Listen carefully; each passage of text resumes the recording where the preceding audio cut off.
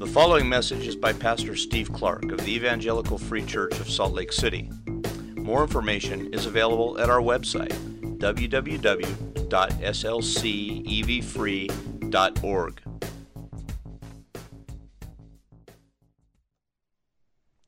Enjoy. Father, you are a God who cares for us, and a God who has given us your word that we can hear it, can grow up into it by the power of your Spirit and become something sweet. A community that walks with you in your power, in delight in you and with one another. A community. It's a sweet thing. So would you help us hear these words, hear where perhaps they confront us and where they comfort us and where they correct us, to hear these words and to grow in them by your Spirit and become something sweet. All by you. So all praise and honor will be to you as you deliver to us the goodness from this passage. Please do it. Lift up the Son and build your church, and I pray in his name. Amen. We turn our attention this morning to the beginning of Luke chapter 17, where we find another shift in topic and a little bit of shift in audience as well. The previous chapter, as you'll recall, was concerned with the topic of wealth and with Jesus' right to tell us what to do with it. Most notably, the parables at the beginning and at the end of the chapter strongly encourage disciples, while also confronting opponents, particularly the Pharisees, but it encouraged disciples with the idea of using wealth to gain for ourselves treasure in heaven, to gain for ourselves friends there and true riches from God there. Disciples, we learned, are to live generously, commending the generous God of grace, showing what he's like, making him appear as attractive as he is by how we live. Commending the generous God of grace as we depend on him and thereby influencing other people towards him. But in the call to live generously, we have to notice that the real call, the real issue is one of the heart. What's going on within us? Do we serve? Do we love? Depend on, look to God for life? Or on the contrary, do we love, serve, depend on, look to wealth, mammon for life instead of him? That's the real issue. And ironically, we could write very large checks and give away lots of money and still not be the kind of heart generous, heart God-oriented people that really God's wanting in us. The issue is really one of the heart. That was last chapter. Now as we move to this chapter, we have a different setting and a different topic, or perhaps rather a collection of topics. Verses 1 to 10 have several short little sections that some experts believe are not actually linked together. They're just clustered together, separate little teachings for disciples, things Jesus said on the road as he's walking along teaching.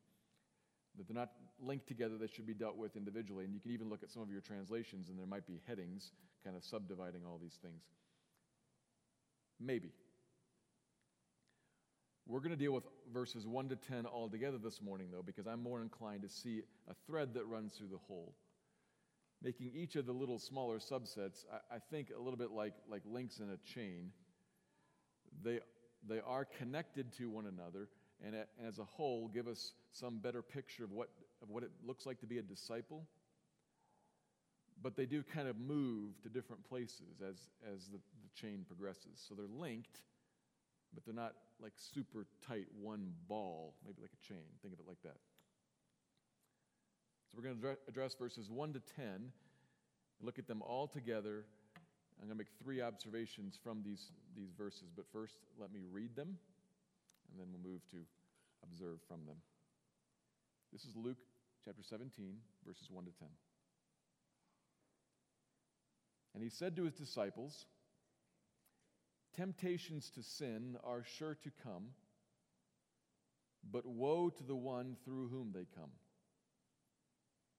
It would be better for him if a millstone were hung around his neck and he were cast into the sea, than that he should cause one of these little ones to sin.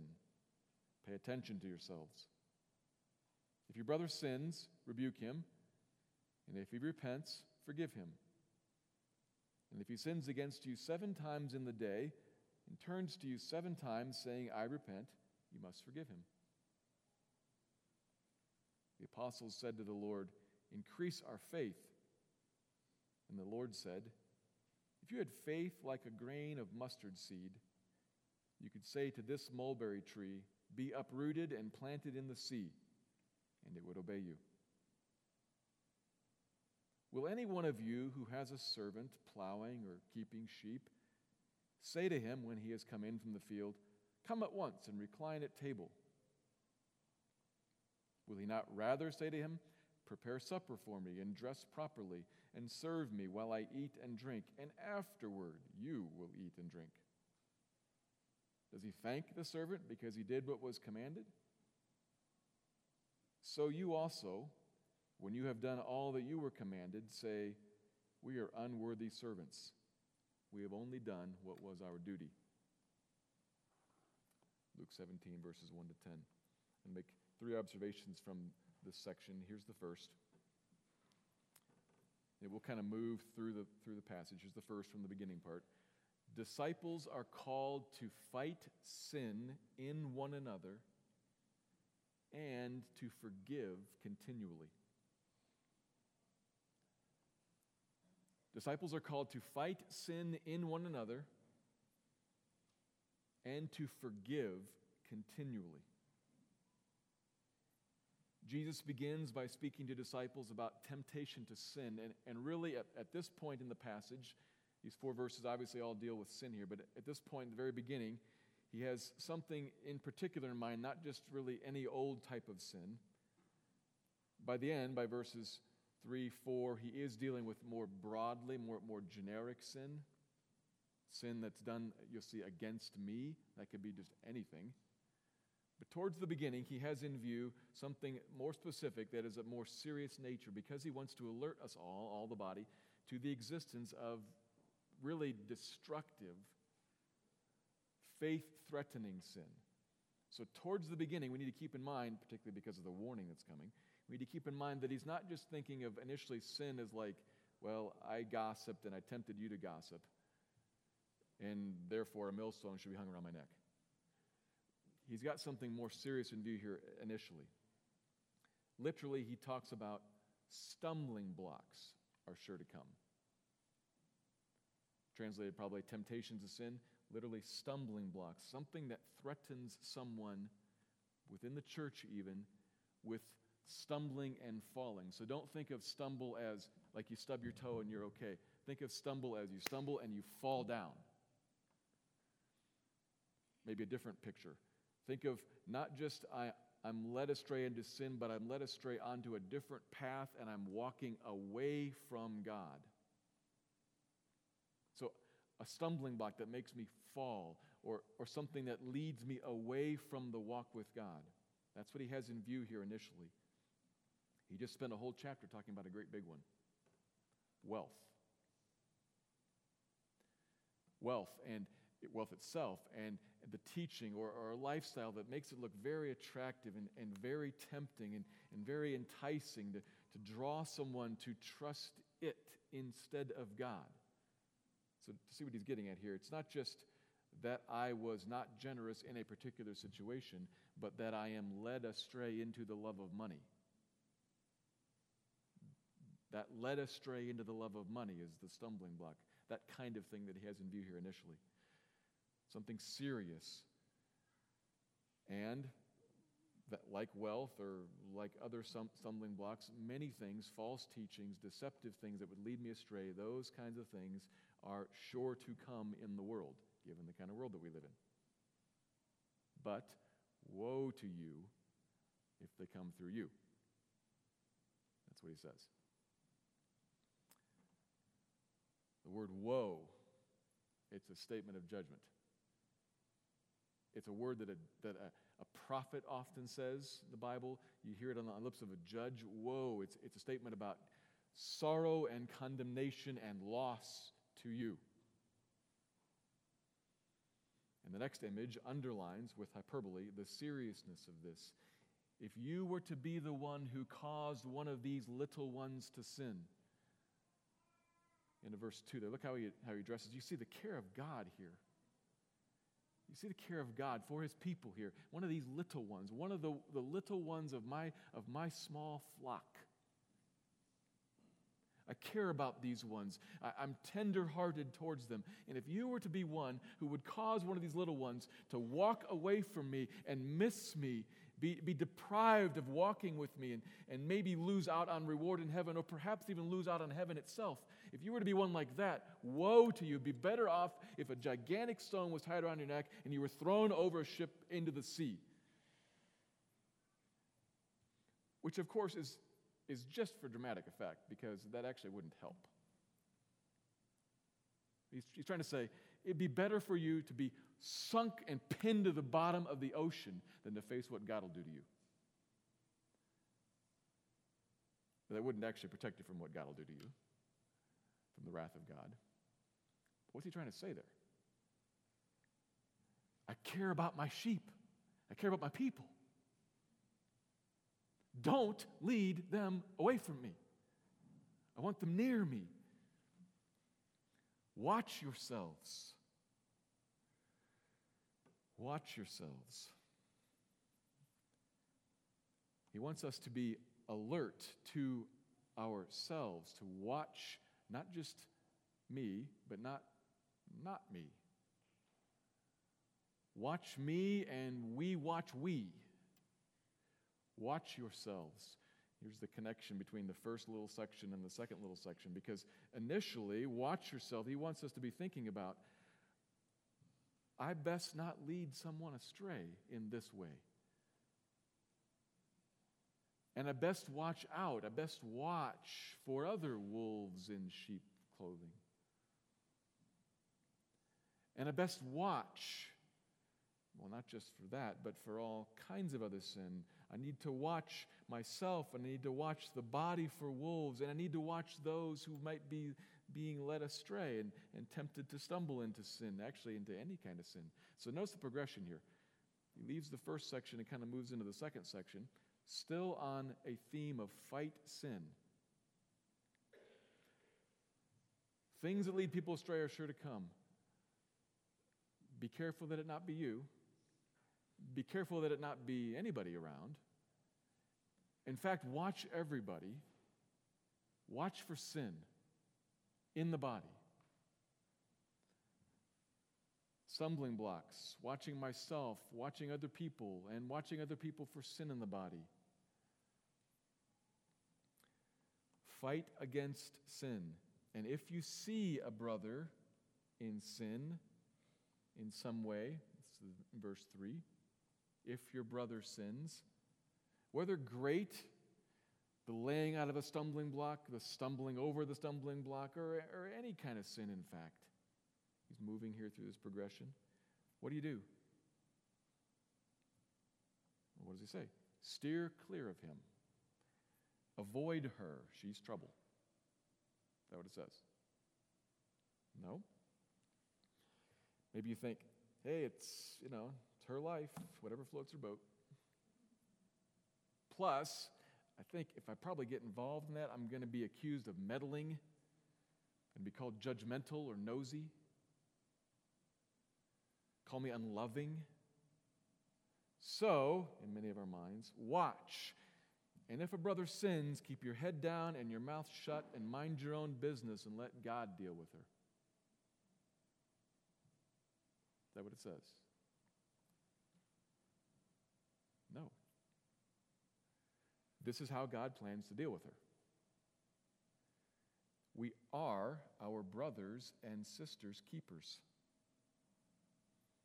Around each other by God's design in a body to keep each other awake, attentive, alert to stumbling blocks, and inclined to fight over and around them, and in fact alert to all kinds of sin. This is hard, challenging, but it's God's plan. It's right here in this verse. Watch yourselves, and if a brother sins, rebuke him. Which, we can't read that word and not feel a little bit of the in it. Rebuke is a stiff word. Maybe some of your translations say admonish because it's a little more fuzzy.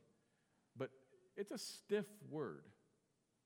So we need to hear that, but then we need to think that we understand what Jesus' intent here is, why he's using this word and what he's trying to get at. Rebuke is strong and confrontational.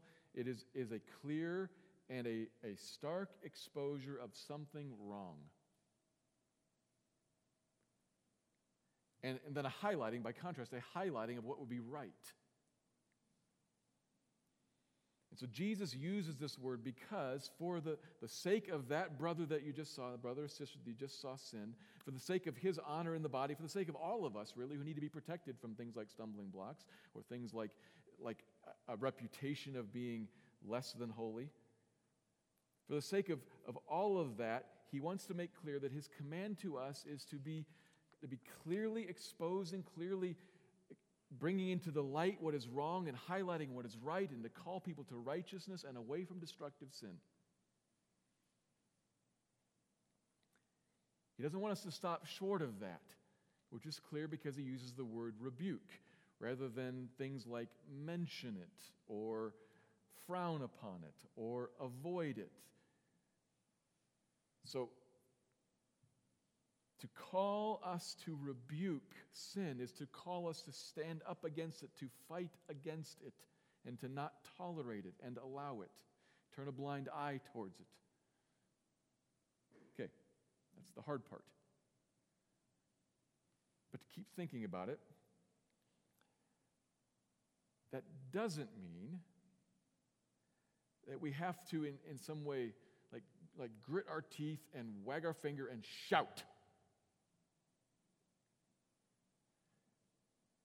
We can rebuke sin sometimes with a quiet voice and a smile or with tears. I had a professor one time who talked about particularly needing to deal with married couples in marriage counseling, and he said, you would be surprised, he's kind of giving advice to all of us young people, you would be surprised what you can say to people with a smile on your face.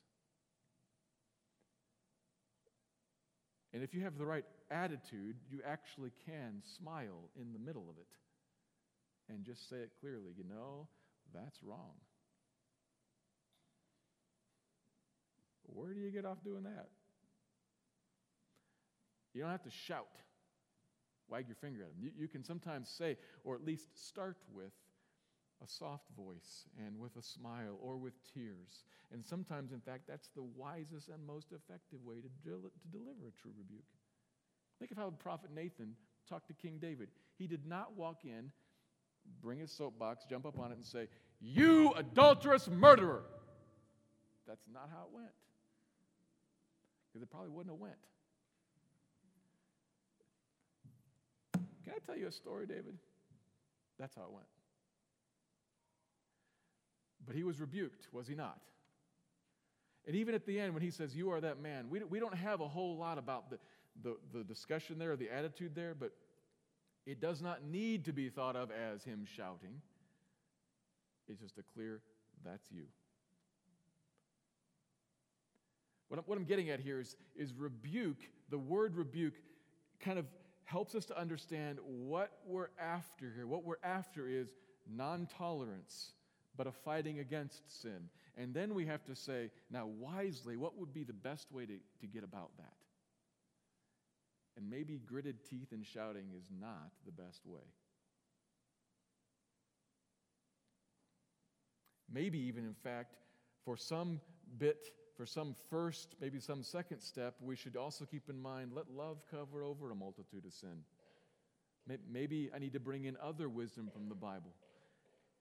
But the whole point is, we must not be a people who tolerate sin, who turn a blind eye to it. But in fact, when we see it, we address it, to expose it and turn people from it, which is where the passage goes, towards repentance. We must not tolerate sin, but must fight it. If your brother sins, do not tolerate it, but wisely address it with the goal of what? Bringing about repentance. Not condemnation, repentance.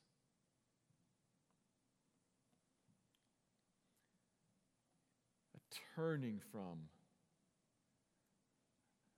and acknowledging and understanding, now that you have confronted that, now that you have rebuked it, I clearly see that and I turn from it.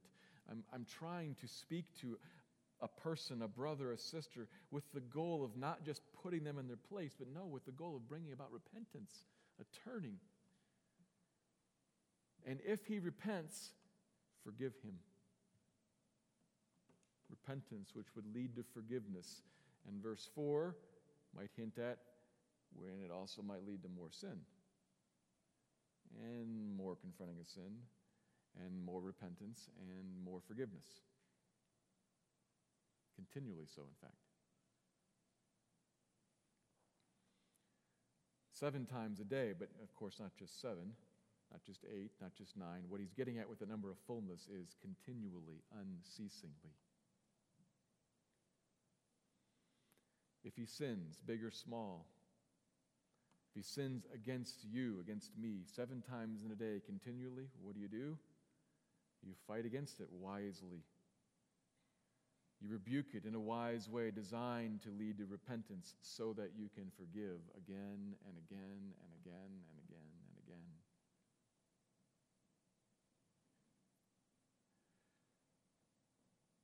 But won't that just enable sin?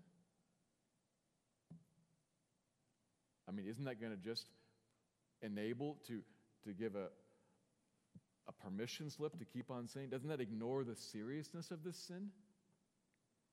How can I protect myself and keep myself from being abused or taken advantage of?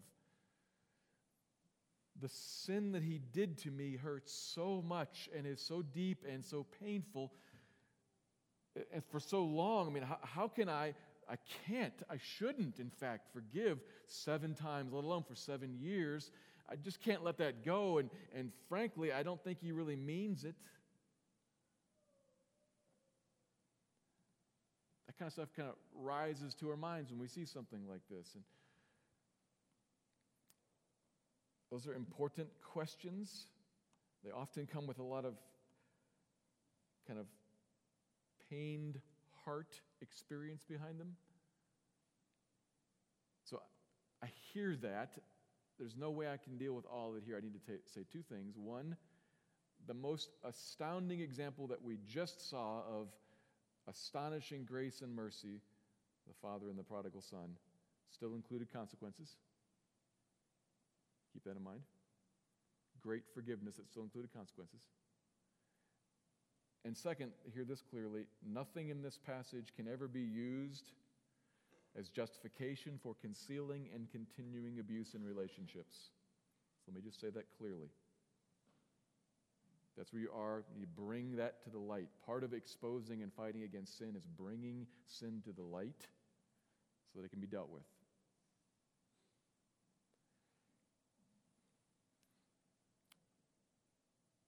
But having said that a little bit, we all need to hear and feel the weight of this. Forgive continually.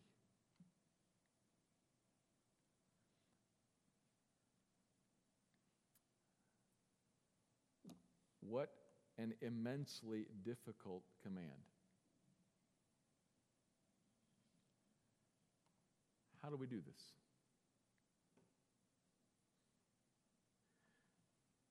And it's important that we sit and let that kind of come clearly and come all the way home until you actually kind of maybe move out of the intellectual exercise here into the experiential and say, yeah, how do I forgive somebody? Something serious and real. For a number of us, forgiveness is challenging, but it's kind of challenging on the level of He insulted my hair, and I'm angry at him. I am angry, but if we think about that, that's not really that big of a deal. That's totally different than he slept with another woman.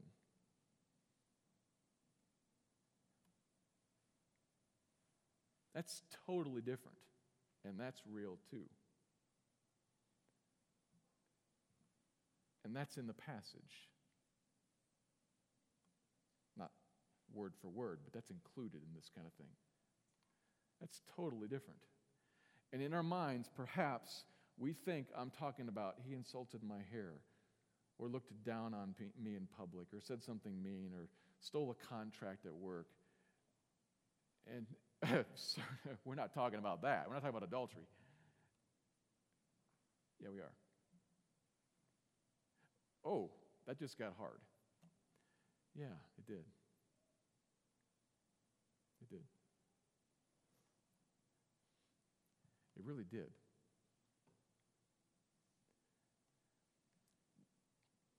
Because sin is real and awful. Sin is real and awful.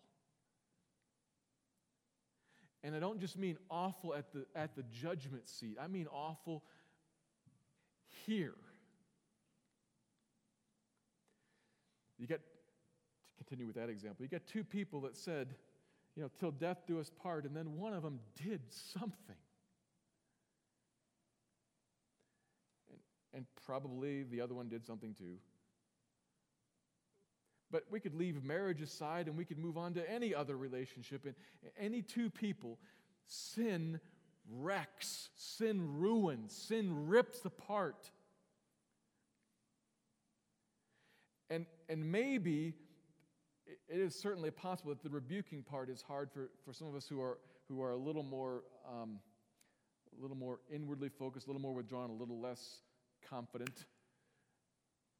But the forgiving part is immensely difficult once you've actually been sinned against. Really sinned against.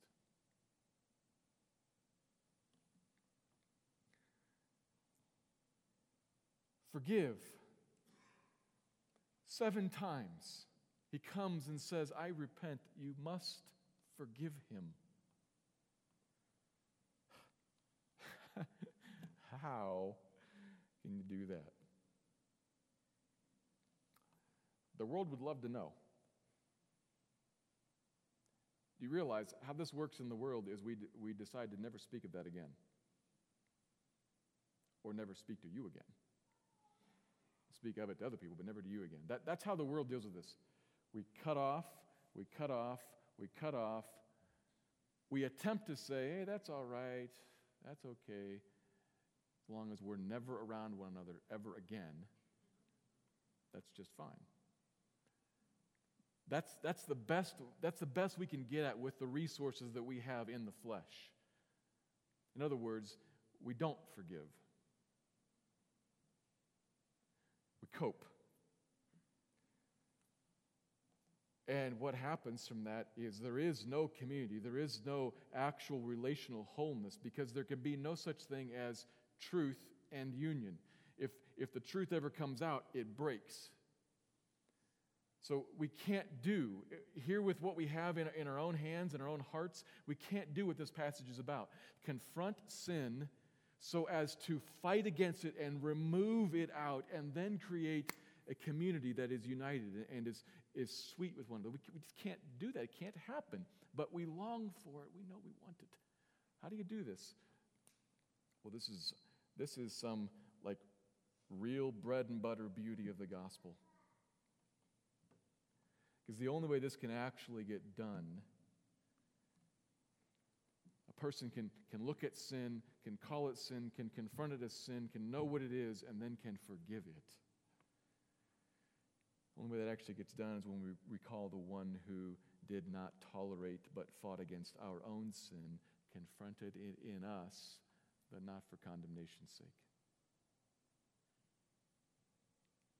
For the sake of repentance and forgiveness. who himself bore the cost of our sin. There is a cost to be born when you forgive sin. You feel it. Maybe you've never thought of it as bearing a cost, but you feel it because when the person does something wrong and they repent, what you have to say is, the pain of that, I am agreeing to just eat. Kind of like you eat a loss in a financial. I'm just going to eat the loss. I'm going to eat the pain. I'm going to carry it. And what I want to do is I want to exact the pound of flesh back from you so that we're even. But we're not going to be even. I'm just going to say, I forgive.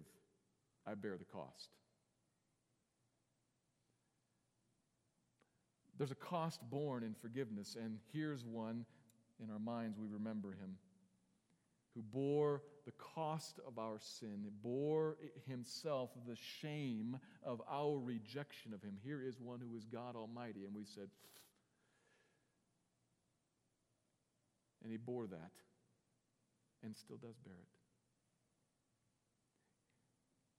He is the Lord, and we despised and rejected him, slighted him, and regarded him as unworthy, and he endured it, and then bore the penalty due for that attitude in us.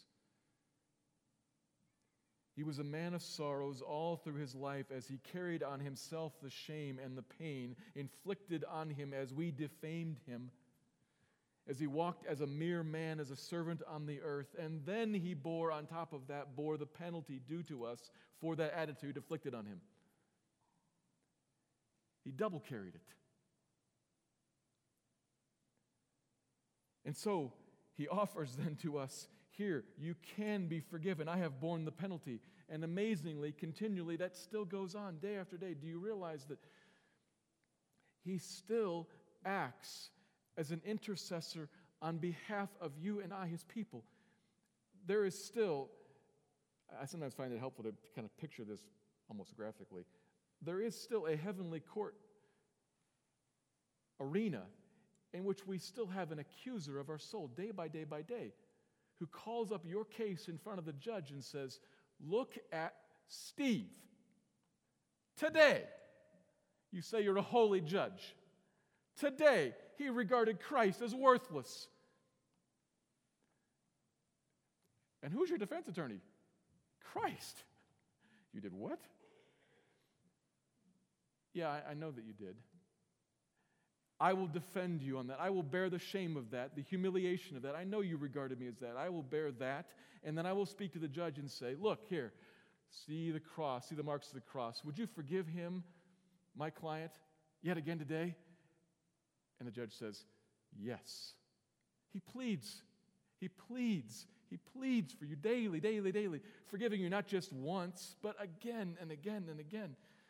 This is who Jesus is, and if he fills our minds, if this one fills our minds, we find there a model and a help, both a model and a help in our quest to be a forgiving person, a forgiving Christian. A model, we're looking at that, we're seeing that's how it's done. You carry it and then you forgive it. But more than a model, not just that, but a help. That is a helper who lives inside of us, God the Holy Spirit. He helps us.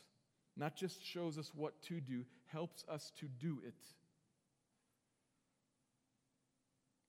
The Spirit who lives inside of us, who lives inside of you, Christian, gives you power to bear the shame of being sinned against. Gives you power to bear the pain of it. Gives you power to deny your own desire for retribution and honor. How does he do that? By promise. He does it by promise. This is key. By promising that all the rights lost to you will be fixed, will be restored. By promising that all the pains inflicted upon you will be healed and filled up. By promising that every bit of injustice done and every bit of he pulled the wool over my eyes again, he falsely repented yet again, every bit of that he promises me will be taken care of. You can read this in 1 Peter 2. This is the model that Christ gave, and then he gives us the Spirit to walk after him in it. He was a man who was despised and rejected, who was reviled and did not return reviling for that, but instead did what? He entrusted himself to him who judges justly. When we are sinned against, this is where we stand. We stand sinned against, we hear the repentance, we think, I don't think you actually are repentant, but that's not mine to judge. I forgive. And I step out of the middle and say, here, let me entrust you to the one who judges justly. I step out. That's critical. He gives us, in saving us, he gives us his Spirit to live inside of us that then speaks to, reminds us, and renews our minds with these truths so that we actually see them and believe them. That here's a God who will carry all of my shame and all of my pain and will do justice because he's my God and looks upon me as his little one and his favor is on me and he loves me. That's how I can forgive. That's how I can do what I must do. I must forgive him, it says. You must forgive her, it says. And God, by his Spirit in you, enables you to do so. Which leads us to the second point. And these are going to have to be shorter. And they are. Here's the second observation. The Christian in faith is able to do what may seem impossible. The Christian in faith is able to do what may seem impossible. Verse 5, the apostle said to the Lord, these are the kind of the core believers. They are actually people who are followers. They trust him, but they say, increase our faith. The connection seems to be that they heard everything just said there and said, whoa, we can't do that. Lord, help us increase our faith. Come on, forgive people who sin against you again and again and again and again and again. Call people on their sin? No way. You're going to have to give me more faith. I can't do that. And while, on the one hand, we do talk about God increasing our faith, God stretching our faith muscles, we talk about that sometimes. And it's fine to talk about growing in trust of Jesus. That's all good and fine and appropriate. But in this context right here, Jesus actually rejects that idea to emphasize a different point. We don't need more faith. Verse 6, and the Lord said, if you have faith like a small little seed, one of the tiniest little seeds, if you have faith like a mustard seed, just little, you could say to this mulberry tree, this tree that has this great big root system, be uprooted and planted in the sea, and it would obey you. Not literally. Makes no sense for a tree to be planted in the ocean. It's not literal. It's just an expression, one of extreme impossibility. I find it helpful to think about this and kind of see it, and it makes more sense if I put it in some modern terms, because I don't grasp mulberry trees and oceans and expressions. So to put it in modern terms, when we look at something impossible, we sometimes say, that'll happen when pigs fly.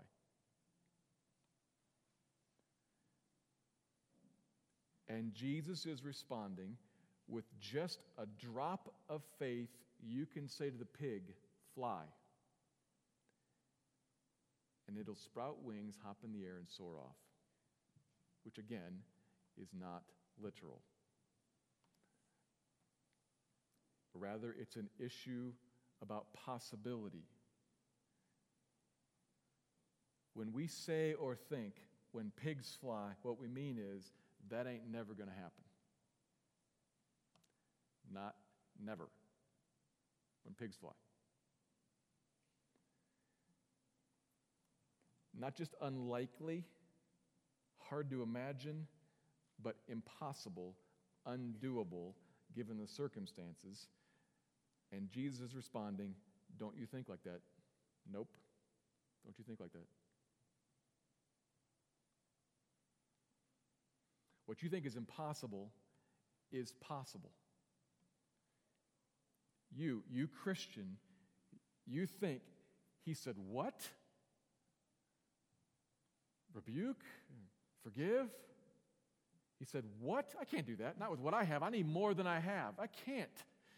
You don't need more. You don't stand incapable. You are not unequipped. You are not too weak or too small. What you think is undoable given the circumstances, totally doable given the circumstances. Because what, in fact, are the circumstances? One drop, one tiny seed of genuine faith, the faith we already have, much like I have the muscle strength, I have the capability of lifting up this book. I have it. I've not lifted it up yet. I have that. We have the faith that we need, and if stepped into in obedience, what he says is that the impossible is possible. And he wants us to envision it as so. Such small, genuine faith will put into our hands the one thing we need, which is Christ trusted. The amount of faith is not the issue. The genuine nature of the faith and the object of the faith, that's the issue. That's what matters. There's an old illustration, perhaps you've heard this, in countless places. Two men, one man barely believes with just mustard seed-sized faith. But he believes that the ice on some particular lake will hold him. You've probably heard this one. But think about it. And so he has faith. He steps out and stays dry, much to his delight and surprise. And the other man, in rock-solid, sure, loud-mouthed, boastful confidence about how he's going to walk across the lake on this ice, steps out, and in his mountain-sized faith, falls through and gets wet, much to his dismay and surprise. Why? What made the difference? Not the faith, the ice, right? Mustard-sized faith, a little bitty faith, stepping out onto 3 feet of ice will stay dry, and bold confidence will crash through a 16th of an inch every single time. It is not the amount of faith that matters. It's the thing that you in faith stand on. All we need to do the impossible, like speak up about sin and forgive when it hurts and embarrasses and is tiresome and all sorts of other impossible things. Great things that God calls us to. Obedience in hard spots. Forgive this person again? It hurts so much, I can't do it. Yes, you can. To humble ourselves and repent, to apologize. Have you ever tried to and noticed how hard it feels to say to someone in person, to their face, I was wrong when I said, when I did, will you please forgive me? Have you ever noticed how hard it is to say that? It feels impossible sometimes. Because it is everything in us that our stiff-necked, proud hearts resist, because it is I was totally in the wrong. I don't want to say like half it was your fault because you said, no, I was wrong. And I humble myself. Will you please forgive me? The decision is yours. I'm putting my head on the block, so to speak, and it feels like nothing in me wants to do that. It is very difficult, maybe even impossible. to deny ourselves immediate pleasure in the service of the kingdom, to give generously, to love neighbor as self, and even to love enemy. To build a church in service and in love to one another, to share the gospel with a coworker, to be honest in the office, even when it's going to impact your job prospects, your future, your paycheck. To turn the other cheek that's going to mean shame to you and make you look weak. To work hard at your dead-end job in joy. To make dinner unthanked one more time. To change yet another diaper anonymously and grossly. To do the impossible that God calls you to do. What do you need to do that? Christ. The Spirit of God filling you, directing and empowering you. And that happens when you turn to Christ truly, with just a little bit of faith, but you turn to Him truly and say, God, help me. God, help me. Will you help me to step out here? Will you help me to believe? That's faith. Will you help me to believe the promises about the future that will enable me to do what I'm called to do right now? Lord, you must carry me. You must control my mind and my heart. This puts into your hands, this faith that turns to Him puts into your hands the one effective tool, God's Spirit in you. And maturity is just learning to walk by faith, not by sight. In other words, to more consistently, by faith, turn to Him and receive into your hand that tool, the Spirit of God in you, by faith. So that means by faith. What does that mean? What does that look like? Well, remember, faith is always forward-looking. You've heard it in different pieces of this already. Faith is forward-looking. We do not have any faith that the sun rose yesterday. Faith applies to the sun rising tomorrow. Faith is forward-looking, always, always. And so faith is forward-looking at a promise for a Christian, at a promise from God. Namely, that God, because I am in Christ, and because God's smile is on me, that God in some way, at some point, somehow or another, will meet me as He has promised to, with grace, with goodness. Maybe 10 seconds from now, after I step out into what He called me to, maybe 10 years from now, I don't have any idea. But I believe that He will meet me maybe right after I let go of that indignation in my heart that's just the beginning of forgiveness. Maybe right then in that moment, 10 seconds from now, God will flood my mind with the realization of His forgiveness of me and His nearness to me and His smile on me and His promise to make all things right and good. Maybe it'll happen in 10 seconds, maybe 10 years from now. But in faith, I see the promise, and the Spirit of God says, that's true. That's true. Believe it. That's God at work in me. When the grace of God then falls on me, falls on you, and works through me, seemingly impossible things will happen in and through you, probably more than you asked or imagined.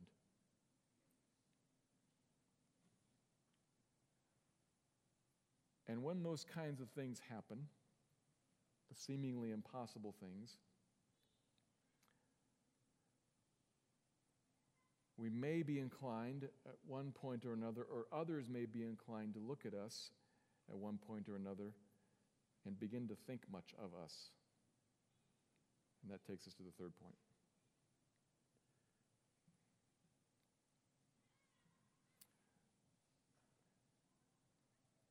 This is just the normal Christian life, unworthy of merit or boasting.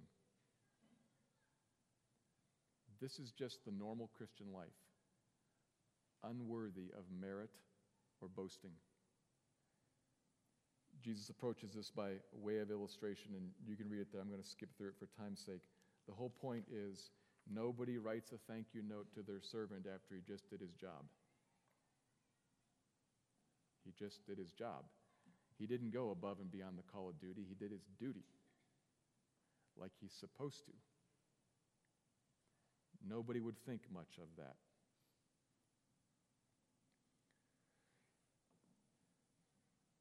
And Jesus' point then, this is the place where Christians stand when we do what we are commanded by God to do. In this context, when we trust Christ and seemingly impossible things happen through us, like the body upbuilt and people kept back from sin and walking in happy, unified forgiveness, some other people might be tempted to look at that and look at our involvement in it and say, wow, look at what you did. I'm amazed at you.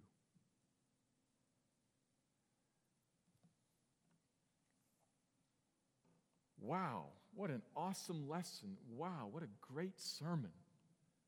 What stunning generosity, amazing patience. You are so tender-hearted and so skillful in how you confronted that sin and so generous and so meek and so humble in forgiveness. And your hospitality, the way you lay out all the needs that we have and the way you wisely deal with the needs of the God, amazing. They may be tempted to say that, or we may be able to think that. We may stumble into pride thinking, yeah, look, I just did something. I plucked up a mulberry tree and I planted it in the ocean. Wow.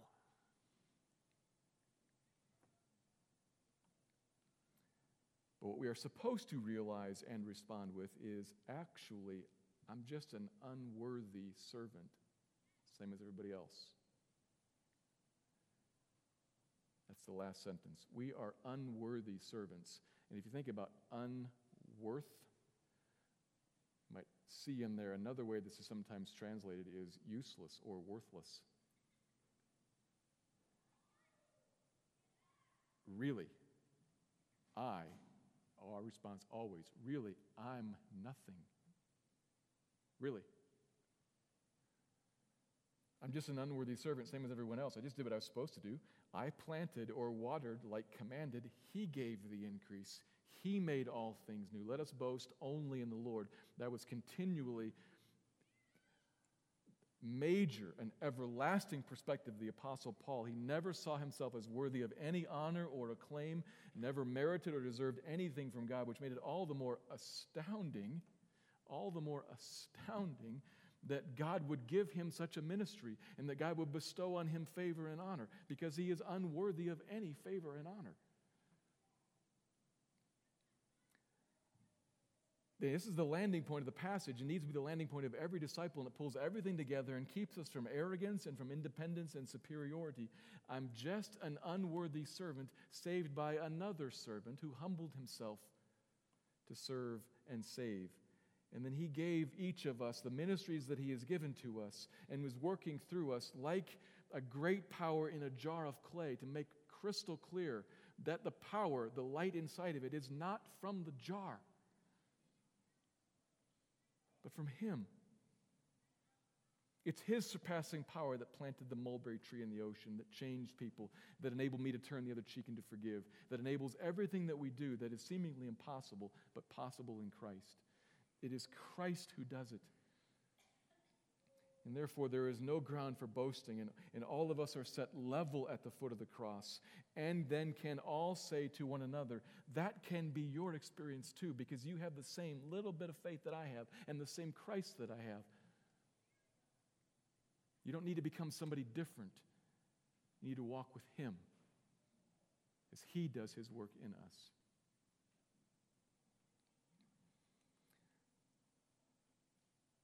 So we're way late here, and I imagine I missed several things. But I hope I didn't miss the point, or that you didn't miss me missing the point. What we need is him. And we receive all that he means to be for us in any moment as we turn to him and trust him. That will involve us stepping out in obedience and doing hard things. But as we recognize that He's the one who does it, we are kept in humility, and amazing things happen. The kingdom actually comes. He brings it in and through us. Let me pray.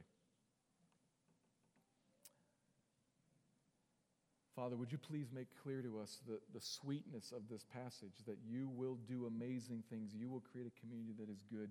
You will do it. Press that home to us and give us faith to believe it. Fill us with your Spirit. And on the particular issue here of addressing sin and forgiving, would you grow us in that, and would you make us a people who are remarkably clear about sin and remarkably quick and gracious about forgiveness. Help us with that, Lord, we pray. Build your church. Fill us with your Spirit and build your church. Thank you, Lord. Amen. Thank you for listening to this message by Pastor Steve Clark of the Evangelical Free Church of Salt Lake City in Salt Lake City, Utah. Feel free to make copies of this message to give to others, but please do not charge for these copies or alter the content in any way without permission. We invite you to visit our website at www.slcevfree.org or call us directly at area code 801-943-0091. Our mailing address is Evangelical Free Church of Salt Lake City, 6515 South Lion Lane, Salt Lake City, Utah, 84121.